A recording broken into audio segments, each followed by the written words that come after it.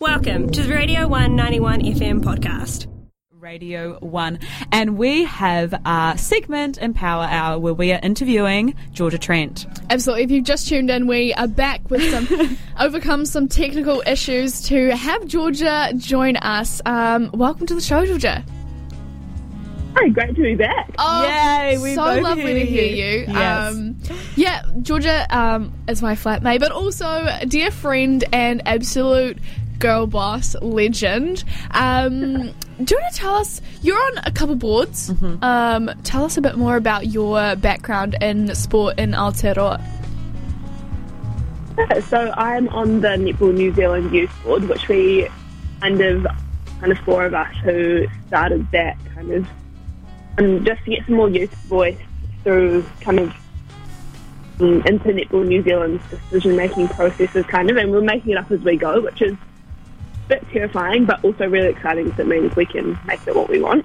And then through that I have got a position on the Netball New Zealand board as like a intern future directory type person to learn from all the amazing people on the board and ensure that youth voice is heard right across all levels of decision making, so it's not just doesn't stop at the bottom the way through, which is cool. Yeah, so you're kind of like the rep almost from the younger future side of netball. Yeah, definitely. Epic. Oh my gosh, so cool, so cool. Coming up as well on the horizon, we have the big 4 women's sports events. What are these and what does this mean for sport? So it's a pretty exciting time for sport in New Zealand, but especially women's sport. So the next 3 years, there's 3 Women's World Cups. So there's rugby, cricket and football, and the cricket actually starts in 100 days, which is quite exciting. Oh, wow. And then there's also the IWG, which is the International Working Group for Women in Sport.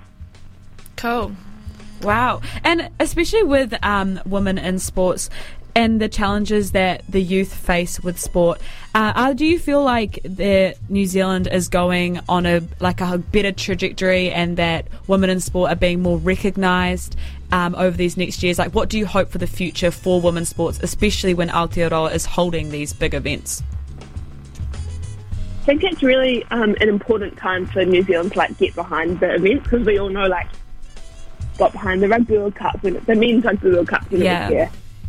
And so I think it's really important that as a whole supports these events like FIFA World Cup, which is the football. That's the 3rd biggest sporting event in the world. In New Zealand hosting it, that's crazy. But so small, and we get to host the 3rd biggest sporting event earlier. So I didn't realise that. How big it was. So football's massive. So not that big here. It's big game. So I'm a big fan of netball. I'll still be supporting these other sports. Yeah. Oh, cool.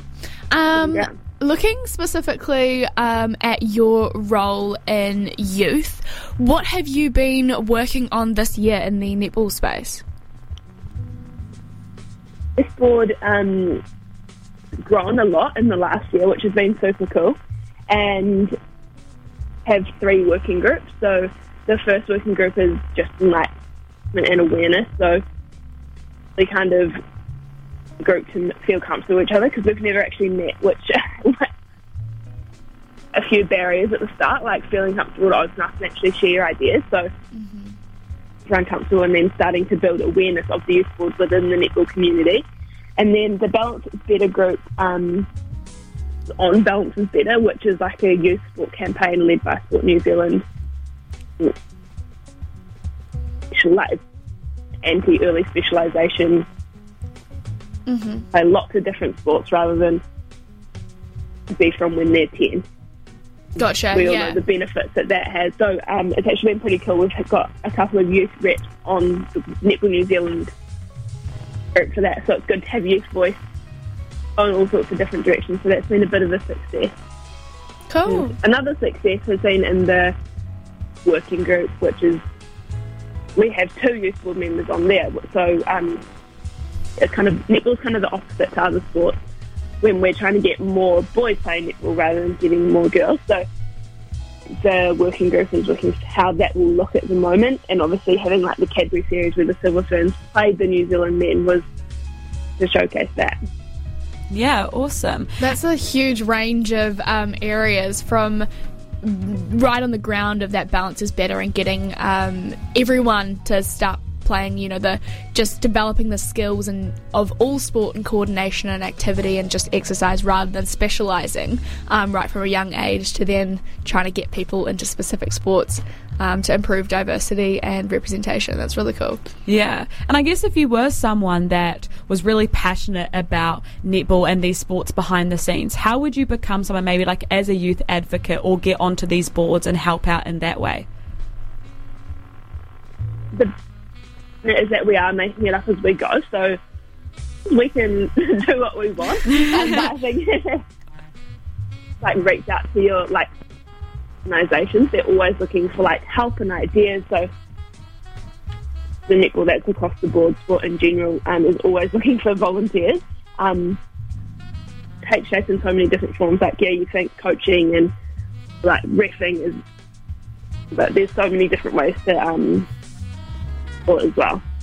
Yeah, that was something I didn't realise until I met you, Georgia, is that there is like a whole nother side to sport aside from playing. There's the whole management and the structure and the planning and the development as well. So, I mean, if you're into sport and you can just put your hand up and make yourself known is kind of the general gist, right? Okay. Finally, before we let you go, why is having the coverage of these and awareness of the Big Four women's sports events so important? Especially with our and with the youth sport, is you can't be what you can't see. Like if you don't see women playing sport on, you're not going to think that you can get there. Like the Blackburns,